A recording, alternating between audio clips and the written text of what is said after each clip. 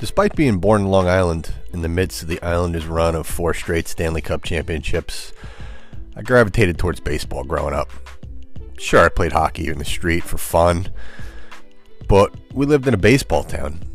Fast forward 30 plus years, and now I'm a dad of 3, and my oldest son has gravitated towards, yep, you guessed it, hockey.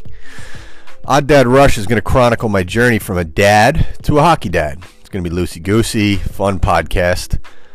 Not too serious. Discussing things like time commitment to overzealous parents to everything else in between. I'm going to talk about some NHL things as well, since it dominates our nightly television. Thanks for listening, and look forward to giving you a look into the life of a newish hockey parent.